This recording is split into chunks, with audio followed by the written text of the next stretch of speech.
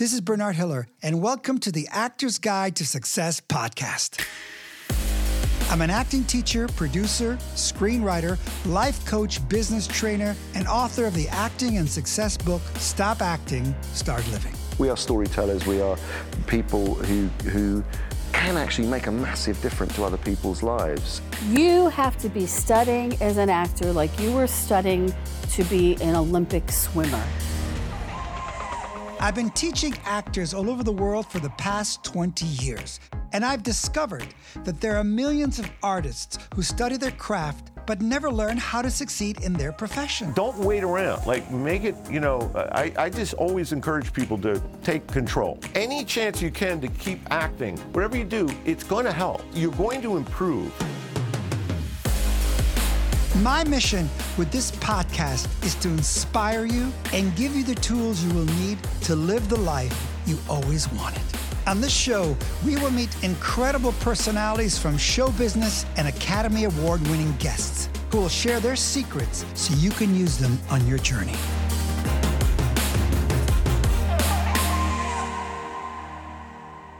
You're listening to The Actor's Guide to Success. And I would like to start this podcast with a few pre-recorded interviews from my Los Angeles masterclass that I didn't want you to miss. Our first guest is Oscar-winning director and superhuman being Peter Farrelly. He won 2 Academy Awards, one for writing and one for producing the Best Picture of the Year, Green Book. You also know him from some of my favorite films, which is Dumb and Dumber and There's Something About Mary. Well, there's something about Peter.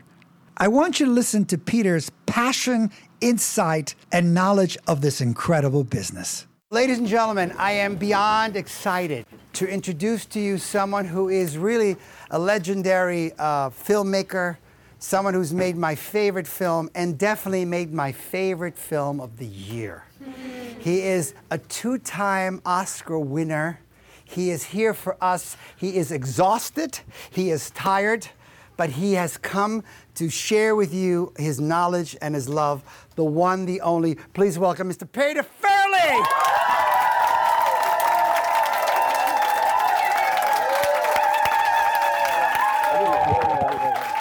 Thank you. Wow. Very nice. Thank you. Appreciate that. Thanks so much. That's the first time I ever got announced as a 2-time Oscar winner, which is sounds good. Yeah, it does sound good. It's better than what do you call it? Winning the Razzie. Yeah, the Razzie Which I've Award. won too. You have won that too. Yeah. Peter, this is so exciting to have you here. Thanks for having me, and I really appreciate it. You were so supportive during this whole thing. It's a long run when you start getting into the award season, and it's ups and downs the whole time. But this guy was always a very friendly face and really supportive, so I'm happy to be here. No. I think that you made an important film, not just for you, but for America. Oh, thanks. And I'm saying it's an important thing. And I have to tell you a little story that yesterday I was having lunch and I was telling someone that you were coming, and she was talking about the movie. And she reacted like she started crying because she couldn't believe what was happening to Mahershala. Was it a famous actress? No, just a normal person. Because actually, I got a very unusual, this is a name, I'm dropping a huge name here, I'll tell you up in advance. Out of the blue, I got a phone call, I don't know her, Barbara Streisand. Oh, wow. Yeah, she called me last night, got my number and just tell me how much she liked the movie. But at the end, she goes, "Are you going to Bernard's class tomorrow?" No! I swear to God. I said, yeah.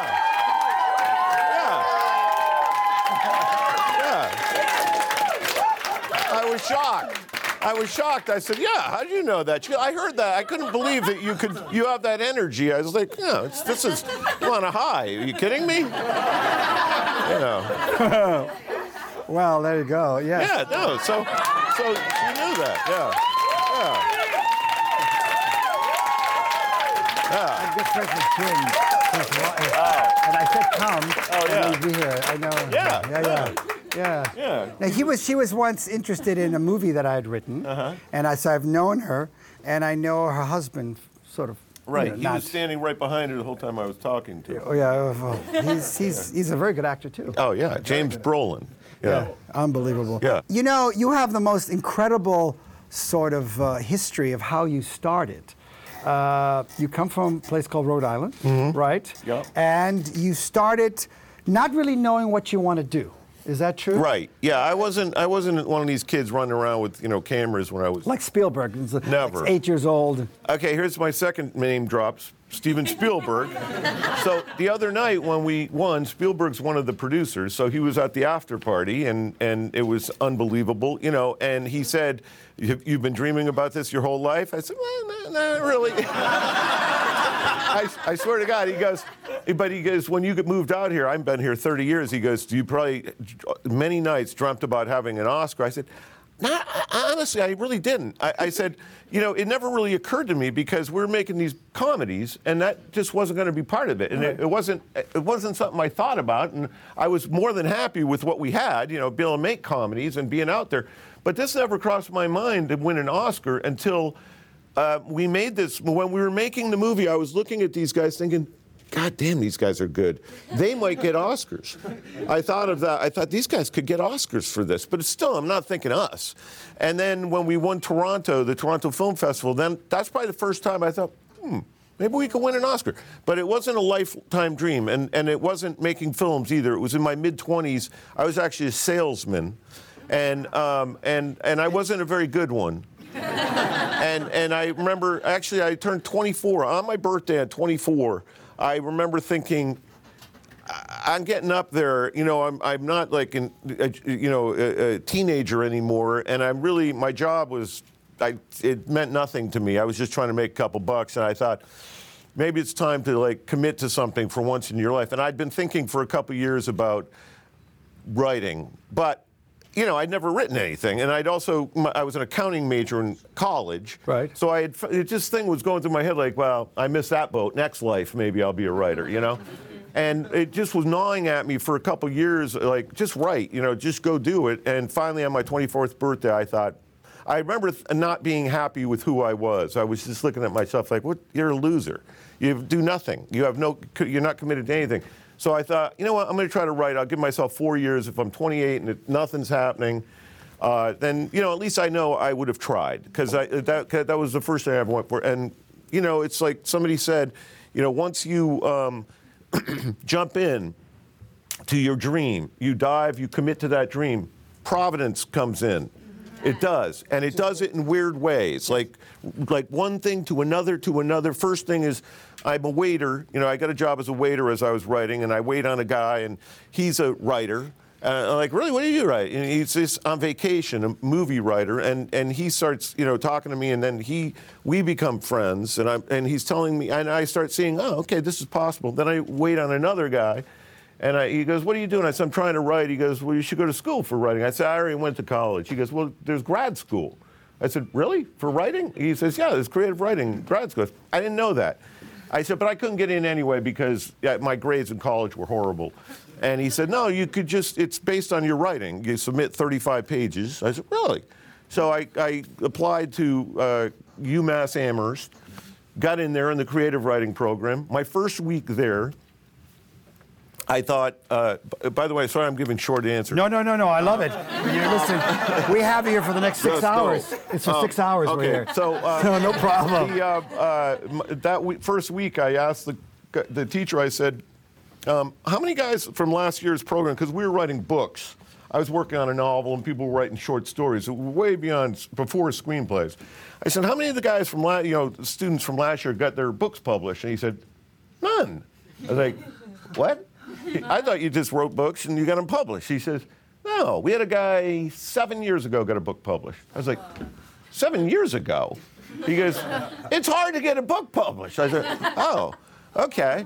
So I remember right away thinking, I got to transfer to a better program. So I looked into it and I transferred to Columbia. And so I'm like going up, and in there, by the way, I had 20 people in my class. 15 had their books published within 4 years of us graduating. It was a whole different world, and anyway, one thing led to another, blah blah blah. But you also wrote novels. Yeah, I wrote a novel. My book got published. It was called Outside Providence. And while I was there, I met a buddy of mine, Bennett Yellen, who I met at UMass, and we were thinking, boy, this novel stuff's hard. It takes forever. You 2-3 years to write a book, and you're going to get 10 grand. It's hard to make a living. And so we thought we should write a screenplay because we knew our dialogue was pretty good. And so we got together and we wrote a thing. It was called Dust to Dust. We wrote it in about 3 weeks, just whipped it out, and it was kind of an early version of Dumb and Dumber. Like there were a lot of scenes right in there, like the bird's head falling off, all that kind of stuff that were in there. And we got it out to some people, and the Zucker brothers read it, who had done like Airplane and those things. And they said, come on, they flew us out. They said, we want you to write a screenplay. And suddenly I was in the biz. That's how you started? That was my first job. Yes. And for television? Or no, they had us write a screenplay. Then I got here, and for 9 years I was writing screenplays, like getting paid to. I was pitching them, setting them up all over town, but couldn't get any made. 9 years until Dumb and Dumber was the first one. The first one you made, but you did that with your brother, right? My brother jumped on board around then. When is his writing thinking that he wanted to be a writer? I mean, how did you guys decide? I pulled him in. He was selling round beach towels. Yeah, they invented the world's first round beach towel, and it was called Sunspot. And the idea was, as the sun moves, rather than move your towel, you just move your body. But it turns out people don't mind moving their body; they get up. So why not do that? And they were trying to do that until, and they actually got a patent pending, on the round towel because they figured, brands, Coke and Budweiser, it'd be a nice advertising thing. And then somebody sued them, said you can't patent a round towel. So they went to court, and the judge ruled against them. In his ruling, he said, "Let me get this straight." He said, "Are you trying to patent the circle?" Like, towel. Like, no. You can't patent a circle. That was that. But all of a sudden, he had incredible writing abilities. Yeah, well, no, he was like, my brother was hilarious, and whenever I wrote a screenplay, I always gave it to him, and he'd go through it, and he'd punch it up, and he'd say, I don't like this, move that, and he had been doing that for me for 3-4 years, and then when his towel company got, I said, why don't you write with us? So he came in, and it was me, him, and Bennett Yellen. Unbelievable. Yeah. Now, the first film that you were so successful is Dumb and Dumber. Yes. But what's interesting is that the title made people not want to read it. He couldn't get anyone to do this movie because it's called Dumb and Dumber, and nobody wants to be in a movie called Dumb and Dumber. Yes.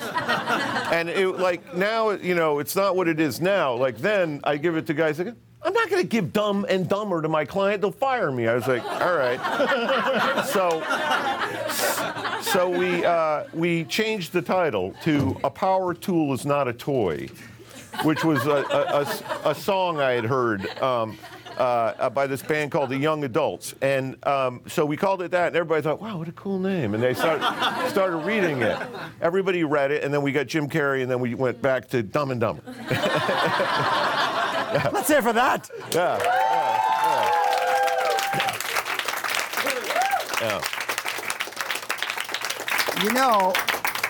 What interests me is what makes you run? What is it that keeps you going? Because you have this great personality. Oh, thanks. And you just sort of bounce back. Even all the things that are happening with this movie, it's up and they're knocking you, whatever. Yeah. How do you keep yourself going? Because you have this great personality and you're just still staying positive. Okay, I'm going to tell you something. And I'm not going to go into this a lot because I'm not a religious guy at all. I'm not.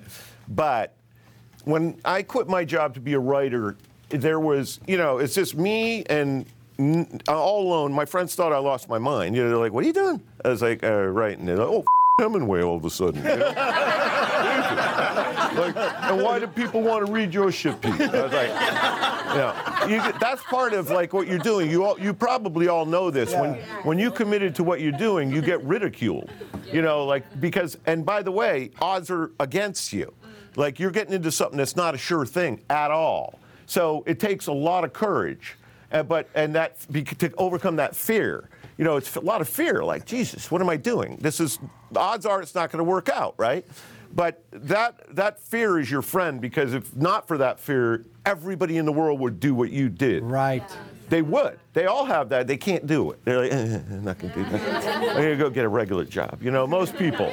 And when I did my thing, you know, I had nobody. My friends think I lost my mind. It made no sense that I was writing. I wasn't even a big reader, you know, and it was just like I like telling, like my friends and I knew I could be witty, and I thought, you know, let me just try this. And I remember at night, I'd be all pumped up, like, you know, as I'm writing away, and I'm thinking, this is getting good, you know, and all jazz. But in the morning, I'd wake up like, oh, fuck, you idiot, what are you doing? You know, you're sitting in like some motel room that I'm renting for like $10 a night because it's off season on Cape Cod, and I got a hot plate, and I got nothing in my life except for just me, and I started praying, and I would pray like, God, just help me, lead me, please. You know, it's just, I got nothing. Just take me in the right direction. I swear to God, and I remember, and I look back at it now, and it was like, I do remember feeling like, it's just me and you, whoever you are out there, if you're there, help me out, I swear to God. And I always do pray. And it's not a religious thing at all. It's not like any religion, I don't believe in, you know, whatever religion you are, it doesn't matter. But I did, and I still do that. Like when I get up in the morning, you know, you take your lumps in this business. I'm like, come on, just please help me get through this. I want to be a good guy, you know, I want to spread love, keep positive attitude, help me out, you know. It's unbelievable, because let's hear for that. You are such a man. You are an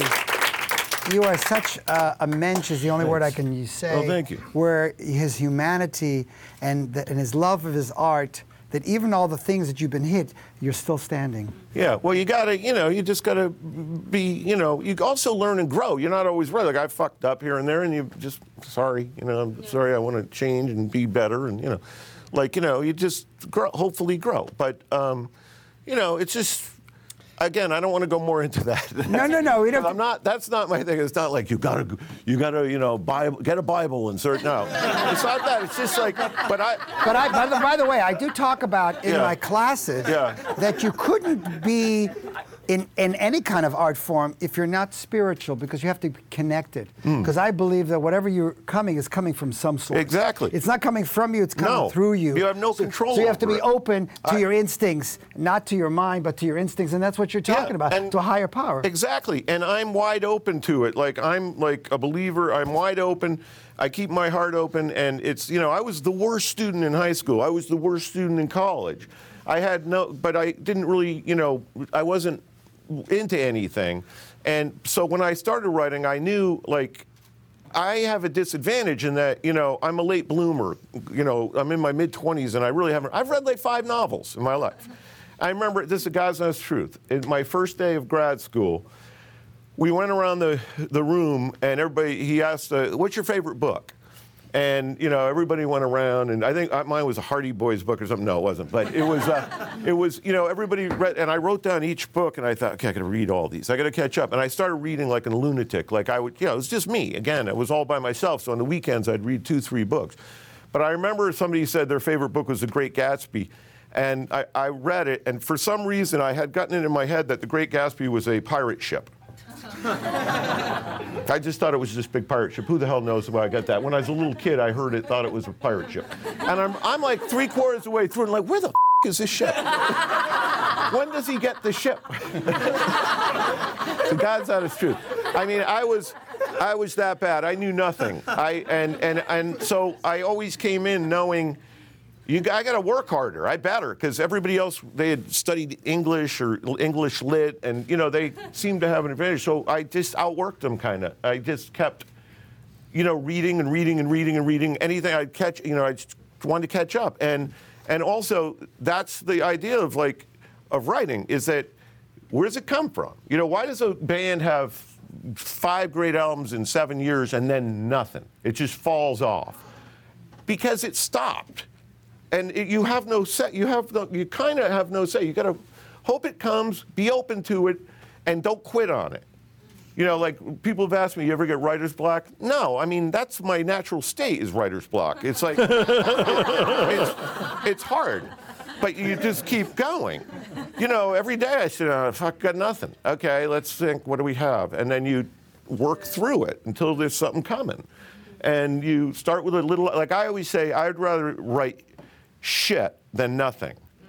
Because shit, you got something to work with. You could make it less shitty and then not horrible, and then decent, and then pretty good, and then very good, and then excellent. But you got to start with shit. No, when you read a book or a screenplay and you think, wow, I can never do this. Well, don't forget, that person didn't start with that. They started with shit that they fix and fix and fix and fix and fix and fix and fix and fix and fix until it's decent. And you see it, and when it starts getting good, you start feeling it, you know? And so, yeah, you got to just be open, because it's not, I don't know where it's coming from, but it's not like, you know, you got to be open to it. It's from the universe. Is there any suggestions that you could give to writers? Because we have several writers here. Any kind of suggestions that you can give besides being open? Anything, any kind of writing information? I mean, because you also won an Academy Award for Best Screenplay, right? Let's hear it for Peter for that. Thank you very much.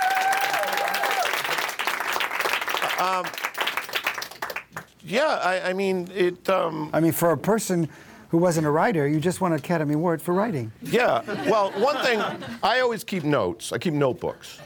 You know, because you hear a line, you do something, anything. You're out, somebody says something funny you're with, you know, not like an old joke you're writing down, but you just hear something. Like, I remember one time I was in a bar, I was getting a beer, and the guy in front of me was getting a beer, and he looked over, he goes, Seabass, what, you want a beer?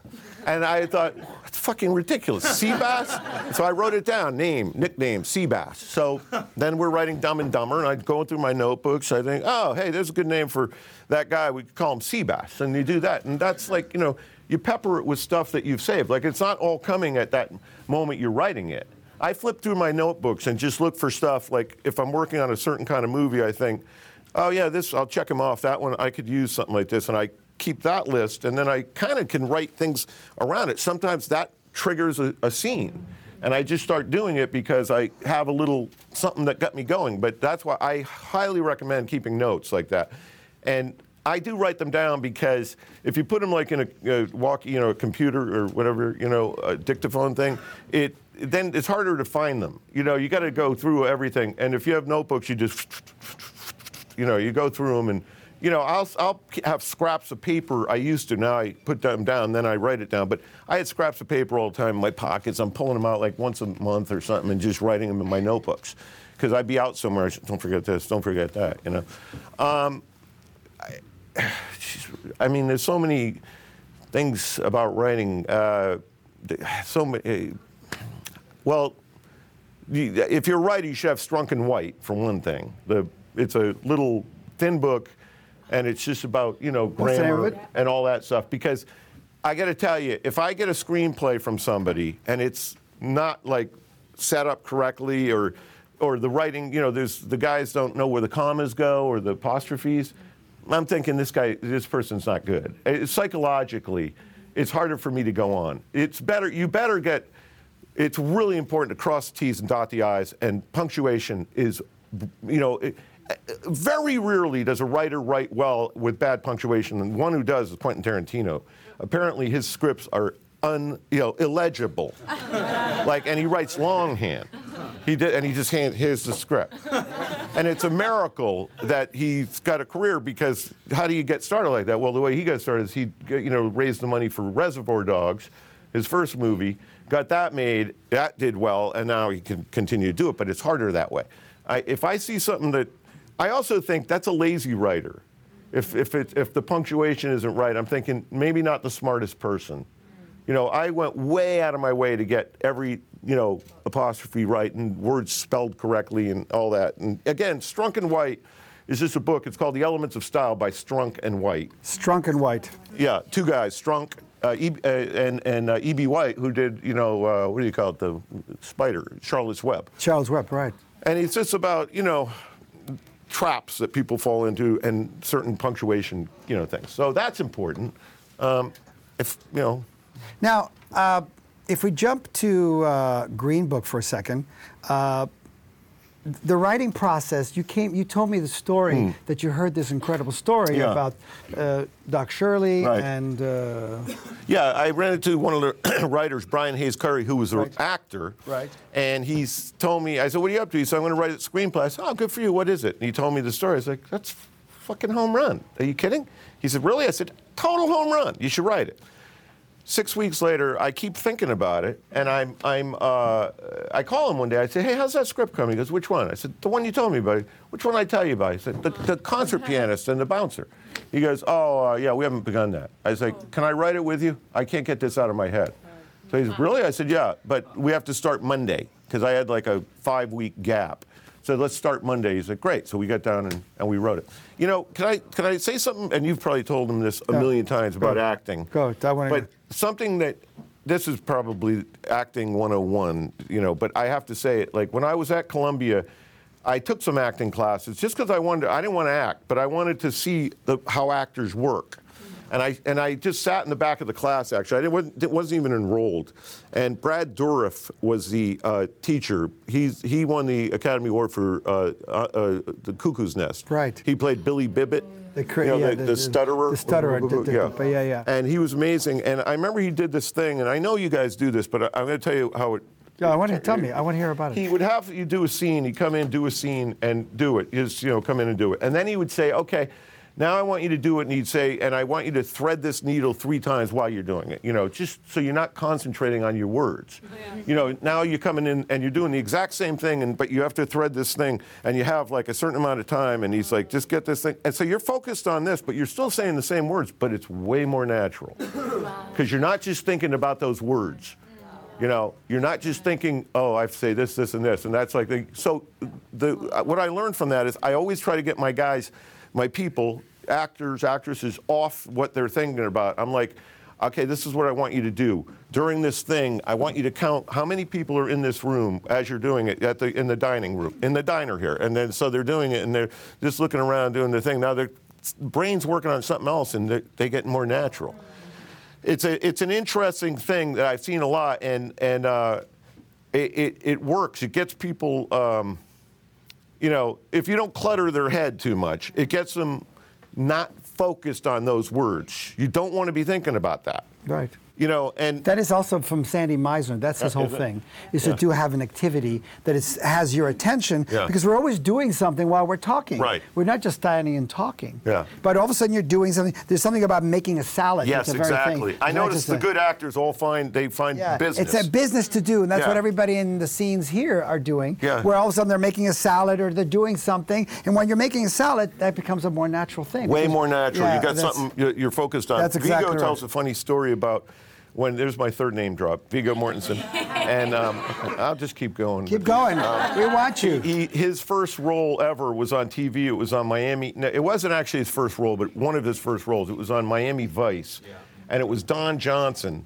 and he wanted something to do while he was acting, Viggo. So this guy had like a football. He goes, "Hey, throw me the football while we're doing this." So he has, he's thinking of something else, and he kept still botching his lines up, or he dropped the ball. And finally, Don Johnson came over and he goes, "Hey, dude, just say the lines. This isn't Hamlet." And he goes, and Viggo said, "Oh, I know." And Don Johnson looked at him and said, "Touche."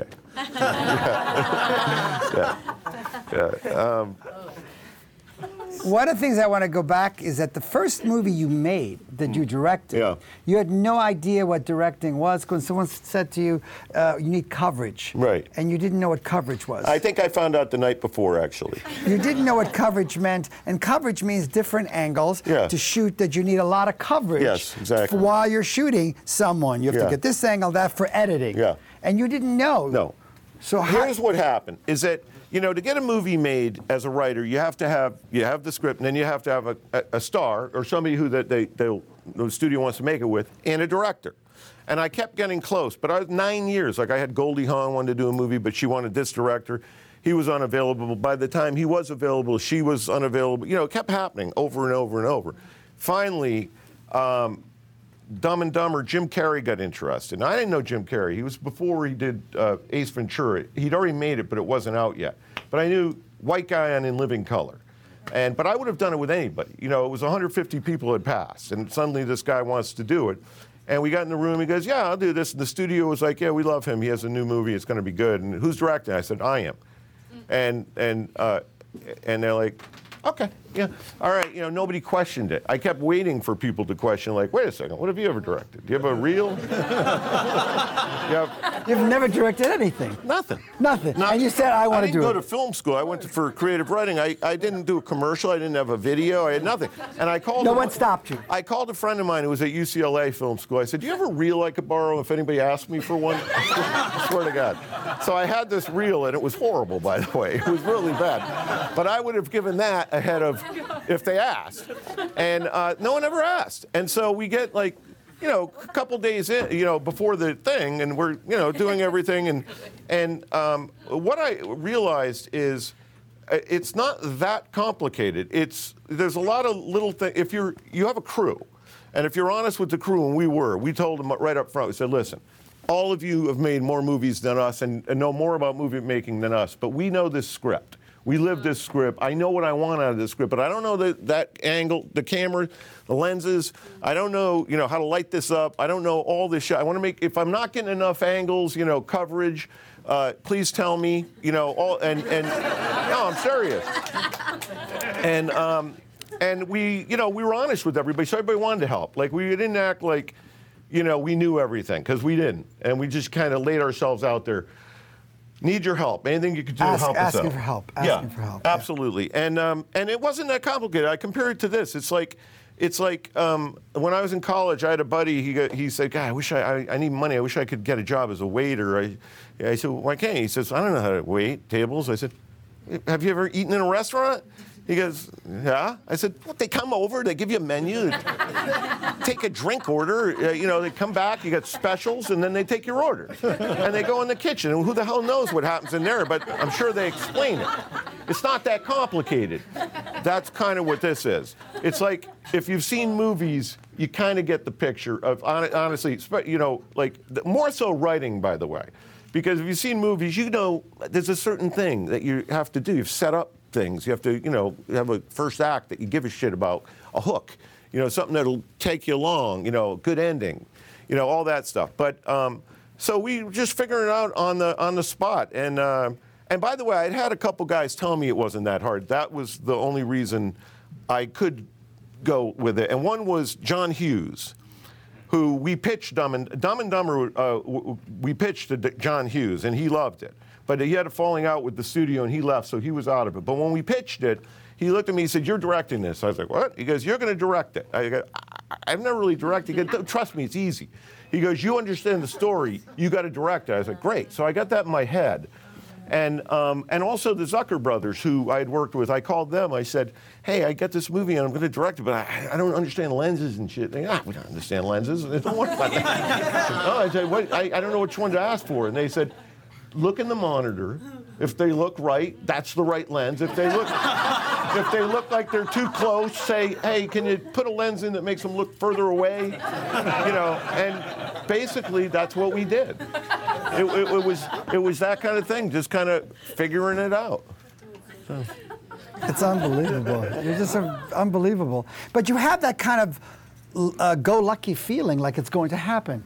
Yeah. That's all going to work out. Yes. You seem to really have faith. There is a big faith part in you that somehow it'll all come together. When I was in high school, like I said, I was the worst and student, and I was like dead last in my class, but I never worried. Like, all my friends would be horrified. Like, "Oh, Jesus, college, we're not going to get it." Don't worry, it's going to be okay. It's all going to be okay. And I don't know why I had it. I just had this feeling. My father was a doctor. They were ashamed of me. You know, he was like an achiever. And he was like pulling his hair out, like, "God damn it, what are you doing?" You know, I was like, "Dad, don't worry about it. It's gonna be all right. It's gonna be." I just had this. You have that kind of personality. I had the feeling that it was just gonna be okay. It's all gonna work out. It's just, you know. Because they spend so many, you know, all the sort of new performers always stress. They stress and worry most of the time. Yeah. And you have the like, okay, it's just gonna work. Well, which is great. it doesn't always work. That's No, for but I'm sure. saying, but you have that, which is what Yeah. the attitude I talk about. Yeah. Which is you have to be open for faith. Yeah. Now, the interesting thing about going back a little bit to your writing style is that some people start a script with an ending, Yeah. knowing where the ending Right. is, and you are a screenwriter. Yeah. That starts where you don't know where the characters No. are going, and you always want to surprise yourself. Well, it's not. There's not one way to do this. Anything I tell you today, of course, this isn't the only way to do it. It's my way. And I don't always do it the right way. It's just the way I do it. I'm like, if you saw me shoot a basketball, it's not the right way. I have like this kind of loopy style, and it's like, but this is the way I do it. When I was in school, John Irving was a teacher of ours for 1 week, and he wrote, World According to Garp, Cider House Rules. He's won an Oscar too for, I think, Cider House Rules. But he, I remember he said and his books are long. They're like 600 to 800 pages long. He says he'll never begin a novel until he knows the last line. And I was like, fuck, that's so smart. Like, I'm the opposite. And, so obviously there's not one way. His way works. But my way, and it matters how your brain works. I'm not that organized where, like, I don't write all the cards on the thing and do because I don't want to get stuck. I don't want to get like I have to go from here to here to here to here to here. I feel like I want to know the opening act. I want to know who the characters are. That's what I think of. Who are these people, and why do we like them enough that we're going to follow them? And some people say, well, you don't have to like a character. Well, I'd argue, I don't care who it is. You like Tony Soprano. He's a mass murderer, but you did kind of like him. There's a likability to these people, or at least you feel something for them. Like there's a great movie called Downfall about Hitler's last days. And believe it or not, he's in the bunker and it's falling apart, and you're actually feeling something for him. You don't like him. He's Hitler. But you can feel this pain he's going through, and you are like, it's not pleasant to watch it like that. It's a weird thing. So I always create a characters. What is it about these characters that you're going to be? Why are you rooting for them? And sometimes, like in Something About Mary, we went to extreme where right out of the gate he gets dumped. Nobody will go to prom with him. He's getting picked on. And then he sees the intellectually challenged kid getting bullied, and he steps in. And that's a good guy. You want to root for that guy. And it turns out that's Mary's brother. He didn't do it because he didn't know that was Mary's brother. But now he's suddenly stumbled upon, Mary, and we like him. We're rooting for him. But later, after, Act 1, when he's trying to track her down and Matt Dillon comes back and says, she's out of control, she's got 9 kids, she's on welfare, she's, all sorts of problems.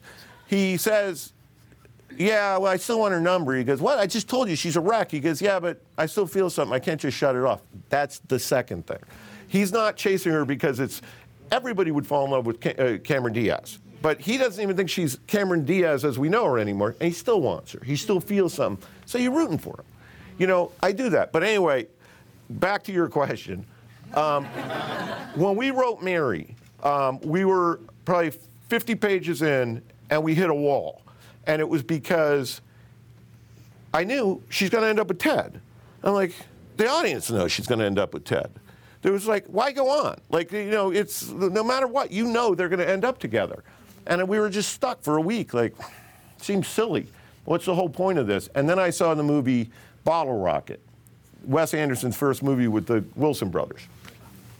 That movie starts. These guys have like a 5-year plan where they're going to rob mom and pop stores, and then they're going to rob banks. They're going to save all this money, and they're going to go off into the thing. First night, they stop at a motel. Luke Wilson falls in love with the chambermaid, and they don't leave. And the whole movie just goes that way. It's a completely different movie. And I realized watching it, he doesn't have to end up with Mary. That's not important. So I told my brother, watch the movie. We talked about let's write it like anything can happen. So from that point forward, we were trying to be fair to the other characters, to everybody, Matt Dillon and this and Brett Favre and all those guys. I was fair to them. Like, she could have ended up with any of them. We weren't thinking she's ending up with Ted. We were thinking, in fact, she'll end up with Brett Favre. And that was going to be the ending. But once we hooked her with Brett Favre, when we're writing it and we're 3 pages from the end, we thought, well, now everybody thinks she's with Brett Favre. Let's give her to Ted. So we did it like we didn't even know she was going to end up with Ted. We wrote it that way, and that's how I like to write. I don't want to know. If I know it's not satisfying, I need to find it as I write and hope that it comes. Just keep yourself open. The thing about Dumb and Dumber, there's something very interesting about the ending of the movie, where you think that one of them would end up with the girl. Yeah. But they don't end up with the girl in Dumb and Dumber. You all remember the movies? Yeah. They end up with something that I feel from you, which is about friendship. It's about the fact that they still have each other. Yeah. Yeah, the studio wanted, and even that, at the very end when the bus pulls up. Yeah. I remember that movie. That's the thing. And the studio said, well, you got to get him on that bus. And I was like, no, they're not dumb and got smarter. Dumb and dumber. And right at the end, like that's the one, the good head fake where you think, oh, it's going to end up well for them. But it's all the way back there, And the studio's like, yeah, but the audience wants a happy ending. I was like, no, they don't. They don't want a happy ending. They want the right ending. They want the ending. And the other thing I'll tell you is, in that movie, going back to the heart thing I talked about, there's one scene early on when, Jim meets, Lauren and he's like, and he comes back and he tells, Harry, he goes, come on, Harry, let's go out to, Aspen.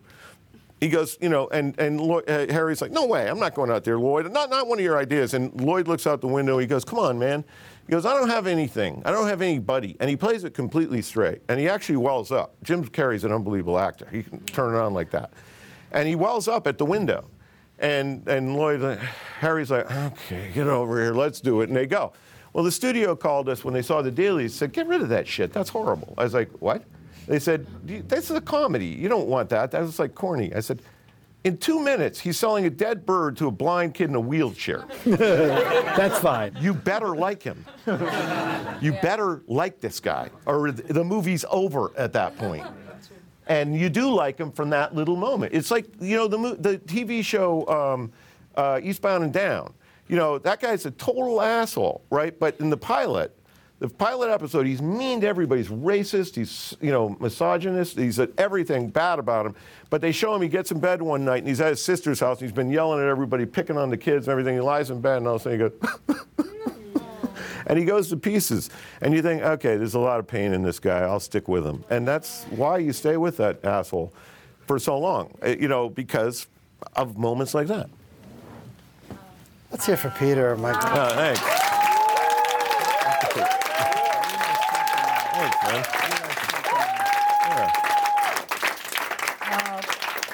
You are attached to many different things in this industry, and one of them is Seinfeld. Now, how are you connected with Seinfeld? Because that was before they did the TV show, right? Right. No, it was when they started doing it. Yes.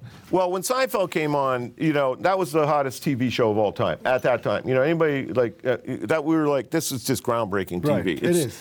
It's some people still consider it the best TV show of all time, and it could be. It's that good. How were you involved with that? Well, we were writing, and we were writing movie after movie, but we loved that show, so we asked to go in and pitch some ideas to them, and our agent got us in the door, and we pitched and we sold the Virgin episode, which precedes the masturbation episode. It kind of leads into that. And we sold a couple other episodes, but they didn't hire us on staff, and we were devastated. We were like, God, we wanted to be on that more. That would have been like the dream job. Yeah, well, it was the hottest. It was the hottest show ever, and we wanted that more than anything. But we didn't get it, and then a year later, we're making Dumb and Dumber, and thank God we didn't get that, because then I wouldn't be making movies. I'd probably be doing. I would have gone down that TV road. Yeah, you never know when something bad happens that is actually something good. Well, that's the other thing. This is the other thing I always believe is try to get what you think is right.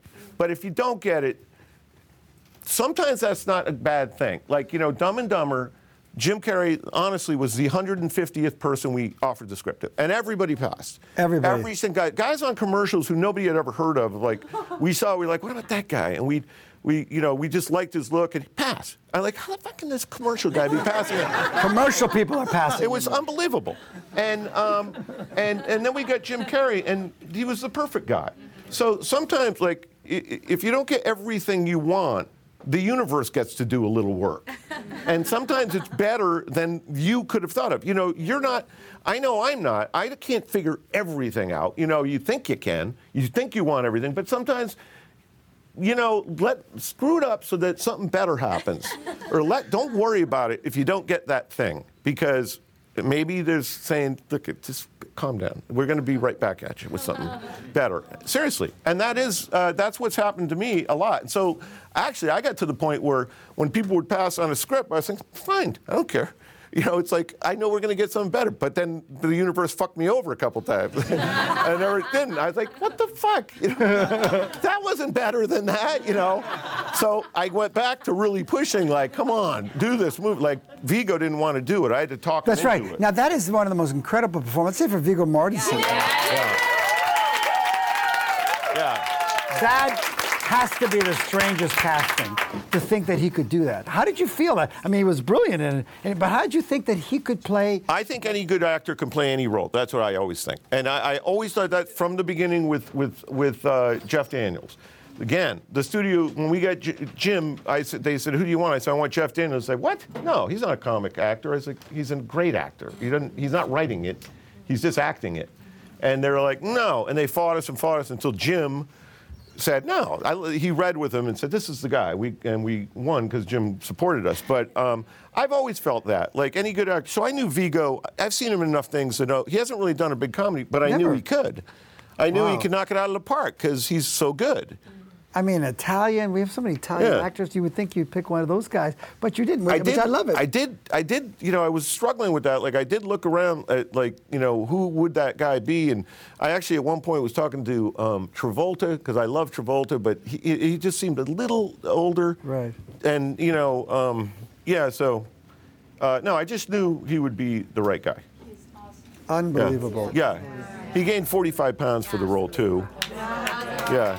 And what a great movie. He was just unbelievable. Like, you know, he's the guy he crossed the T's, dots the I's. You know that little rock in the movie, The Greenstone? Like, you know, he read the script and then he comes in one Saturday, we're in pre-production, he's got like 30 of them. And he's like, hey, I went around town, we're in New Orleans. He goes, I went to like 20 places, I got these. And he lays them out and they're all different sizes. He goes, which one do you like? I was like, which one do you like? And he goes, I really like this one. I said, let's use that one.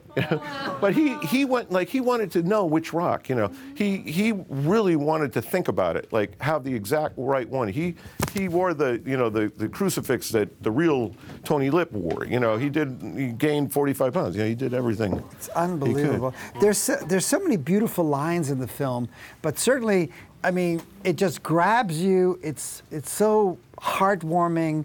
It's so positive. But there's a line that once I heard it, it just hit me, which was, falling in love with you was the easiest thing I've ever done. Yeah. Who came up with that? That might have been in the actual letters. That's what I heard. Yeah, we had 67 letters from that trip because it actually went over a year, that trip. We did the first part of it that ended on Christmas Eve, but they continued. And we just moved and put things in the order we wanted to put them in. We didn't hold to how it went. It wouldn't have been as interesting. And so we moved them around, and I think it might have been one of the letters. I think Nick said that it was falling in love with the first letters were like literally like, hi, I'm in Macon. I love you. Kiss the kids. And then you could see it gradually get better and better and better. And that's Doc Shirley. Yeah. A Mahershala performance. Let's hear for him, Academy Award winners.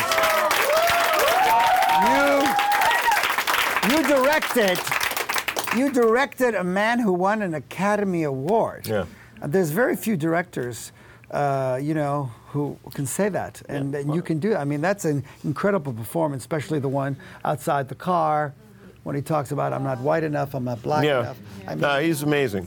He's amazing. They're both unbelievable. You know, that's why at the end when we won the thing, I pointed out Viggo because Mahershala has his Oscars, and Viggo didn't get it. And I wanted to point out that, you know, he was the first guy on board. And, you know, we didn't have anybody. We had the script. We couldn't get a studio to have any interest in it. I wrote a long letter to Viggo, got it through his agent, like, you know, please read the first 30 pages. This is the departure for me. I just see you doing this. And he read it right away, and he came back, and he was like, I don't know if I could do this.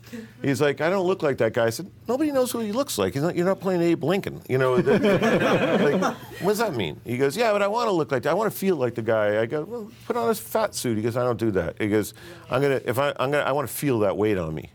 I want to feel it. I don't want to. 45 pounds. Yeah. He ate a lot of pizza. He ate everything. He ate everything. He ate everything. Oh my God. Yeah. And by the way, he's as good a guy as you would hope he would be, Vigo. I hate to break it to you. No, he's the sweetest. Like, I'll call him on a Saturday and like, hey, what are you doing? He goes, I was just writing some poems. Like, you're what? He goes, I'm just sitting here writing some poems. I was like, okay, well, we're going down to the bar if you want to join us. Okay. Yeah. Okay, I'll come by after when I wrap this up. Okay. Yeah, like. We have a lot of actors here who, we have about 50 actors from 20 countries. Mm-hmm. And what piece of advice would you give actors when they come to LA? What would you tell them? What are some of the things that what are 3 pieces of advice you would say? Listen, if you're in LA, here are 3 things you should do. Ooh, boy, that's a tough one.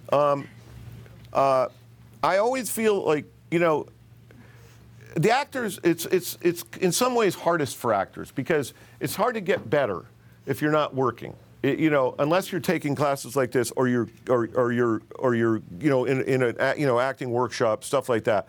I always would recommend you do that because as a writer, I know I improved a lot. It took me 9 years to get a movie made, but I wasn't as good in the beginning as I was at the end because I just kept writing, and I got better and better and better. And you know, so. Any chance you can to keep acting, I don't care what you're doing, like in some workshop with friends, whatever you do, it's going to help. You're going to improve. That's number one. And the other thing is, if you could find, like, you really got to, you know, control your own destiny. And it is, and so I would say, just always be looking for scripts. You know, find a script. Like, there's a million writers out here. You know, you probably know a lot of them. Read their scripts. You know, find something. It's like, you know, how, you know, or write your own script if you can. I mean, it's not for everybody, but if you can, it's just, like I always say, it's the Wes Anderson, Owen Wilson school of getting into business. They just wrote a little short. They made it. And they put it in film festivals all over. It got some attention. People are like, well, that's good. Maybe you should turn that into a feature length. And that was Bottle Rocket. And so, you know, they didn't sit around waiting for it to happen. Same thing with, you know, Matt Damon and Ben Affleck. You know, they went off and did it. It's like, it's hard to get noticed. And so anything you could do, and by the way, not everybody can write. And if you can't, don't. You know, seriously, don't waste your time. Find somebody who can.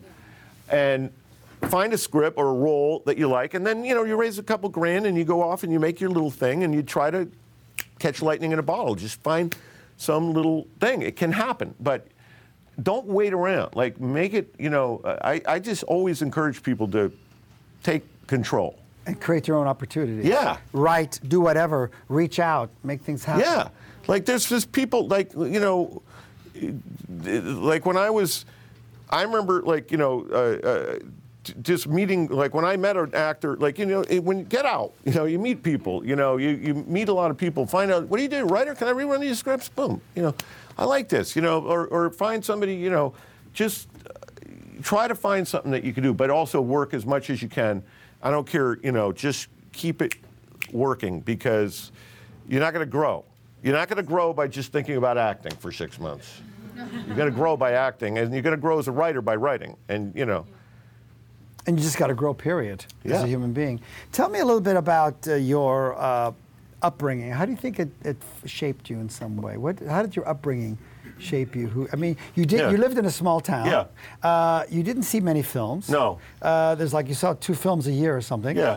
So you didn't even see that many films. And how do you think that shaped you? Because you have sort of that, your family, with your parents? I had a good childhood. Yeah. I mean, you know, it was a traditional in that time childhood where you did something wrong, whoosh, you know, knock it off, you know, get a backhand from the old man. But it wasn't like people, like I tell my wife that today, she said, oh, you know, I said, no, but it's like never for nothing, you know. It was like if I was really out of line, I'd get back of the head, come on, knock it off, you know. But I always knew that, you know, I felt I had a very secure childhood. I had, you know, parents married, you know, 5 kids, father doctor, mother nurse. You know, it was. I always felt, you know, hopeful. And you know, I felt like a disappointment, of course, most of those years because I was always not. The number one thing in my family was grades. You know, that was it. If you had, you know, they judge you on your grade. So I was at the bottom of the barrel. You know, we like her little ass, her little him and that guy, fucking idiot. And so, how is it now with the family? Are you like a star in the family? Things change? You know, I'm telling you the truth. From the moment when I decided to become a writer, I think I earned my parents' respect at that moment. Whether it ever worked out, they were like, "Good for you." I remember I was embarrassed to tell them because I said, "What the dope? Don't be an idiot." But they were like, "Really? Okay, good." You know, they were happy that you found something that you liked. Something that I was going to go for. I had never, you know, I'd never gone for it, and that's what you guys were all doing, and that's the hardest part. Going to the distance. Make that commitment. That's the hardest thing, and that's that separates you from 99% of the world. Is they can't do that. They don't have the nerve. They don't, you know, it's just too scary. And when I made that jump into the unknown, it was like, I think that at that moment forward, they from then on, I had their respect. What is the best piece of advice that you've ever been given? Oh boy. Okay, well, the best piece of advice I've ever been given, well, one of them was, okay, as a writer, this is really good advice. My agent told me this. I used to send out scripts. I said, hey, we're trying to make this script. Do you want to read it or something? And my agent said, don't ever say you're trying to make the script because they think you can't make it, that you're having trouble making it. You're trying, it's not getting made. And so people think if they need me to get this made, it can't be very good. So we'd always send out, say, we're making this script. And he said, just say you're making it. I said, yeah, but that's not true. He goes, how much money you got in the bank? I was like, I don't know, $1,200. He goes, and you're making it for $1,200. Wow. That's what you're making it for. So in your head, you're making it. Okay. So from that point forward, we send out, and that started with Dumb and Dumber. It's like, we're making this movie. You want in? Well, no one wants to miss the train. Yeah. Mm-hmm. Now they're like, I better look at this. They're making it. They're making a film, right? Yeah, I better take a look. And that's the truth. And suddenly, people were looking at the thing. We weren't saying we're trying to make it. We're making it. You want in? You know, people started looking at it. I'll tell you that my other advice, and it goes back, it's just common sense, of course, but if you get ever in a position to be able to make a movie, you must treat everybody, you know, of course this makes sense to everybody, but you've got to go out of your way to make everybody feel like part of the process. You know, and if you do, they're going to all work as a team. But if you act like you're the big, you know, leader guy, and you know it's all up here, and you're the genius, and they're just doing your little thing, ain't working. And if you ever snap at anybody, the thing falls apart. And you, by the way, when you're making a movie, you get edgy. You know, all day long you're getting, you know, you have these long days and people come, what about this? How about that? And then all of a sudden the hair woman comes over. She goes, hey, what do you want the cop's hair to look like? I'm like, you want to go, how about like a fucking cop? So you go, you pick it. Okay. And they go off, you know. But if you snap at her and say, are you a fucking idiot? I got fucking, what is the cop here? Don't do that. You know, well, it's all over.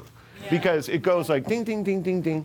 And she's working on the actor, and she's, I don't like him. And the actor's like, what? He's nice to me. Yeah, he's nice to you. He's not nice to me. And then there's like this feeling of like, everything goes apart, you know, and you never do that. You know, you treat everybody, you know, and sometimes you know, you're under stress. So you've seen, you know, videotapes of people losing it. Don't. We are so honored that we have an Academy Award winner. And what I want to know is, what was that experience like when they're calling out your name and you're coming on? Because it could have been this other film, yeah. You know, there was a thing. And we were really, I mean, as I said, I was supporting you because I love it and I think it's such an important film. Tell me, what was it like to win an Academy Award? What is... tell me when you come going up. You know, it was surreal. Like, it still feels surreal. You know, it's been, 2 days? 3 days, 2 days, whatever. 3 days, what's today? Wednesday, 3 days. Yeah, it's and everybody, everywhere I've gone, you know, people are like, you know, people are. It hasn't sunk in for me. For my friends, they're more excited. Like I saw he made a video of him watching at his school or you know, at UCLA, and there was like 10 guys. You know, throwing shit upside down. But I'm thinking like, okay, get your shit together, talking points. You know, don't fuck up, don't lose this, don't forget that, and come up and you know, just don't forget to say the right thing. So I'm just thinking that, like, don't mess up, get up there and do your right thing. And they tell you, from the moment, you know, when you go to the Academy breakfast, like a month ago, they say, luncheon. They say from the moment that you, they call your name, you have a minute and a half, and that's including the walk up. So you're running up. You're like, you know, you want to get up there, and you know, you just, it really, honestly, it probably hasn't hit me, and it probably won't hit me for another week or two. Yeah. It's unbelievable, but you also won 2. You didn't. Yeah. Let's see for 2-time winner.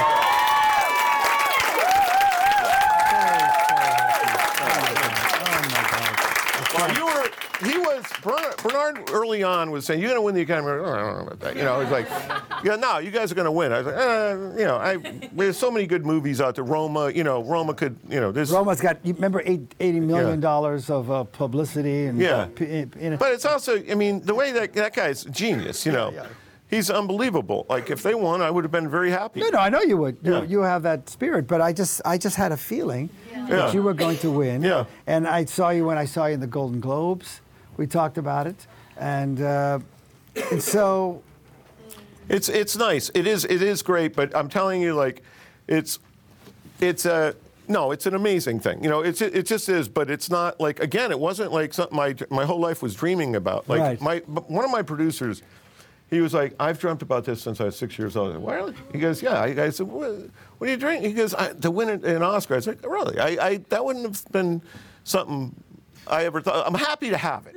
Very happy. No. Listen, from now on, you'll always be an Academy Award nominated. Let me tell you something else, too. This is important. When I was in your spot, when I was like, coming up, bringing it up, I was having a ball. I was really having fun. Like, you deserve to have fun because you're brave. And don't torture yourselves. Like, you've made this thing, so enjoy your lives. You've done it. You've made this commitment. And you should be real proud of yourself, but also, like, don't beat yourself up if you're sleeping until 11 because you're up 2 in the morning working and you're thinking, I shouldn't be sleeping at 11. Most people are at work now. Fuck them. You've done, like, I would work till 5, 6 in the morning and then sleep till like 3 in the afternoon. I could hear cars going like, kids coming home from school. And there's that little part of you thinking, you should get up. This isn't healthy. But you should enjoy your lives because you really don't wait to enjoy yourself. Because I'm telling you the God's honest truth. I was just as happy before I ever made a movie as after I made a movie. There's no extra happiness. It's great to make a movie, but it's the same amount of happiness that you're going to feel before. So if you're not happy now, you don't make a movie and suddenly become really happy. You've got to find happiness. It comes from another place. It doesn't come from making movies, and it doesn't come from the Oscars. Like I told my wife's like, where are we going to put him? We're going to put him on the bookshelf. I said, no fucking way. I'm putting him in a drawer somewhere and hiding him away because I don't want my kids walking in that house thinking, like, every day, like, oh, that's what we're striving for. No, that's not what they're striving for. They're striving to be who they are. No.